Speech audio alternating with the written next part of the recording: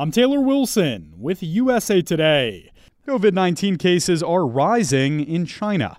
The surge comes as the country eases some of the tightest COVID restrictions in the world. Ray Suarez is a visiting professor at NYU in Shanghai and spoke with producer Shannon Ray Green about what it's like there now and how officials are responding. Ray Suarez, you're joining me from Shanghai. Thank you so much for being here. Great to be with you. China backpedaled on its zero COVID policy a little over a week ago. Now there's reports of a COVID surge. Ray, what's it been like on the ground there? Everybody has to sort of figure out for themselves how much risk they're willing to take. The decision that the government made seems to be, look, we can't do this forever. So once we have an idea that the latest variant is not that virulent, we might have to just let this spread some. The government has been giving health messages to people, reassuring them that the latest COVID variant is not too terrible. And they are counting on large numbers of new cases. In a city like Shanghai, 23 million or so people, that's got to really worry you a little bit, because the system here would simply be overwhelmed if a highly contagious strain started to really pass quickly. There's just so much that isn't known, and the government really can't guarantee what's going to happen.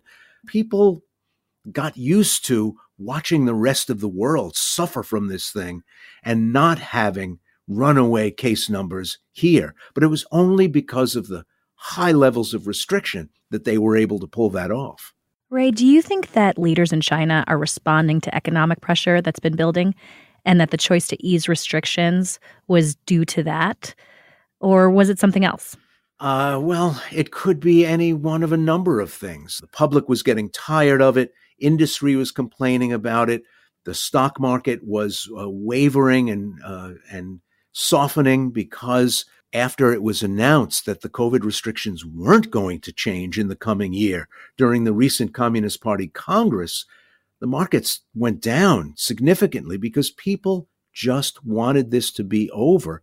And there were significant economic costs to be paid for keeping those restrictions in place. At the beginning of the pandemic in 2020, we did see supply chain hiccups. Are we likely to see a resurgence of that now? It's really hard to know, because a lot of places are going to be more routinely back at work. I mean, one of the reasons why they are lifting the restrictions in so many ways is to get people back to work, get them out of furlough, get them out of quarantine, get them out of massive lockdowns in apartment complexes, where if one person turned up positive, you would lock down an entire 35-story building with, 12, 14 apartments on every floor.